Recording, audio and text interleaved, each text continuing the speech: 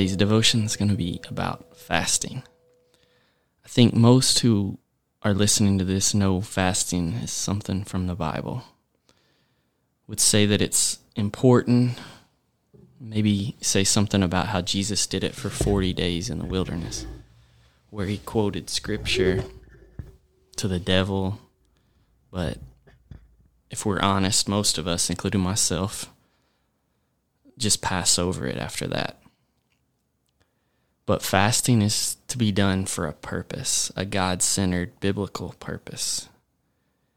If it's not, it's a terrible, self-centered experience. And when it's that way, all you can think about is trying to get it over with. And it becomes something where we're just only self-inflicting suffering and where we're only trying to impress God with our endurance. But that's not what fasting is about at all. I want to read 2 verses from Matthew chapter 9. It's verses 14 and 15 that I think really sums it up well. One day, the disciples of John the Baptist came to Jesus and asked him, "Why don't your disciples fast like we do and the Pharisees do?" And Jesus replied, "Do wedding guests mourn while celebrating with the groom? Of course not. But someday the groom will be taken away from them, and then they will fast." I think Jesus here, he puts the whole context of fasting in one sentence, and it's found in the last part. So when the bridegroom's taken away, when he's no longer there, then they will fast. So it's almost like he's implying that there will be an ache in the heart of his people to fast for his return.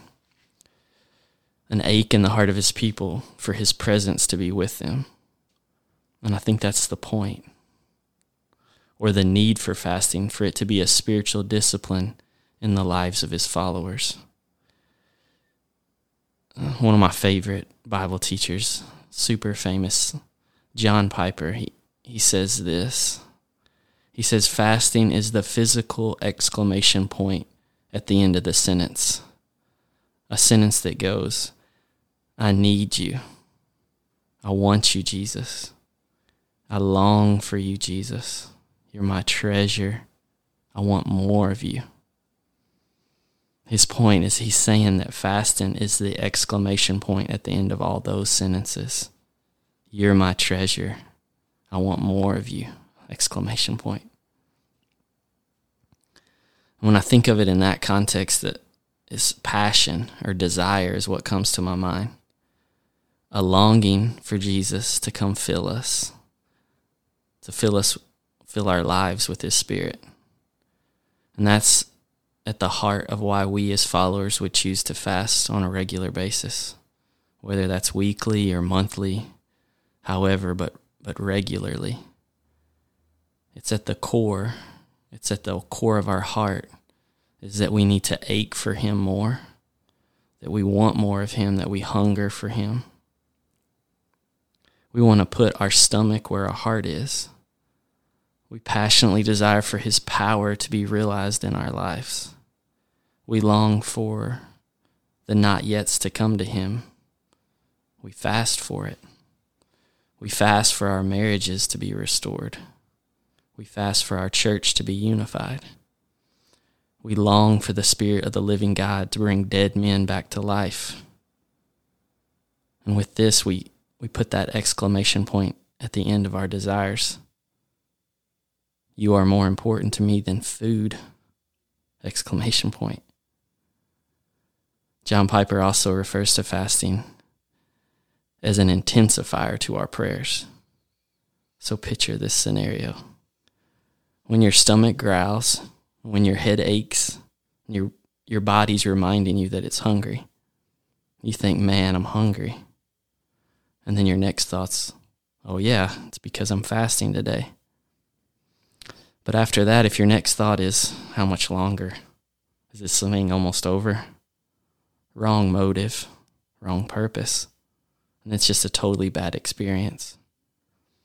But let's say on this day you're fasting for your wife.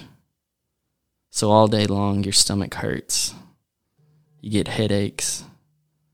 And you think, oh, man, I'm really hungry. Oh, yeah, it's because I'm fasting today for my wife. And you know what happens all day long? You're praying for your wife. And so the truth is, during a fast, man, I want to feel hunger because it only reminds me to pray. And then when you think of it like that, your hunger serves you, and you're not serving your hunger.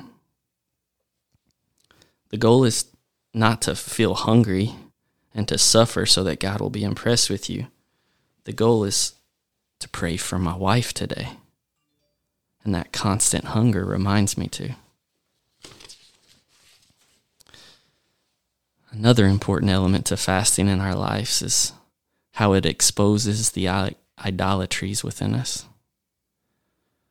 So when those idols are taken away, when those comforts are removed, when food's taken away, what comes out of the heart? Is it panic? Is it anger, frustration? How about impatience or just pure selfishness? For me, it's sometimes a need for distraction. Maybe I want to look at my phone and distract myself or watch more TV or just a desire to stay busy to distract myself. Or maybe for you, it's the opposite. Maybe it's that desire to have nothing to do, to just relax, that unattainable desire to relax. And the truth is, you can never get enough of it.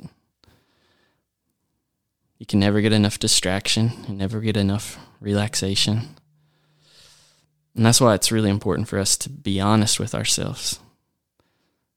We need to know what's at the bottom of this. And that's why during a fast, when these vital areas of our life are taken away, when food and comfort and all that's removed, who do we become? Think about Job in the Bible. When you read about him, you realize he's basically a good dude. However, when this God-enforced fast came and his health was removed, his possessions were taken, and his children were gone, Job said some things that were down deep in his heart that later he had to repent from. And so often in my life, when I choose to fast for a day or whatever, and those things that are deep down in there, those idols, they become exposed. And that's what I must repent from. So in all, I want for us to see these two reasons why fasting must be a spiritual discipline in our lives. As we follow Jesus,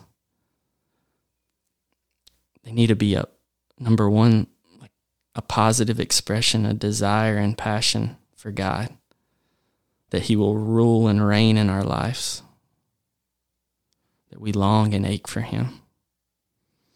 But secondly, that it is a tool that we regularly use to search, to expose the hidden places in our hearts where idols are fighting to take his place. So let's pray.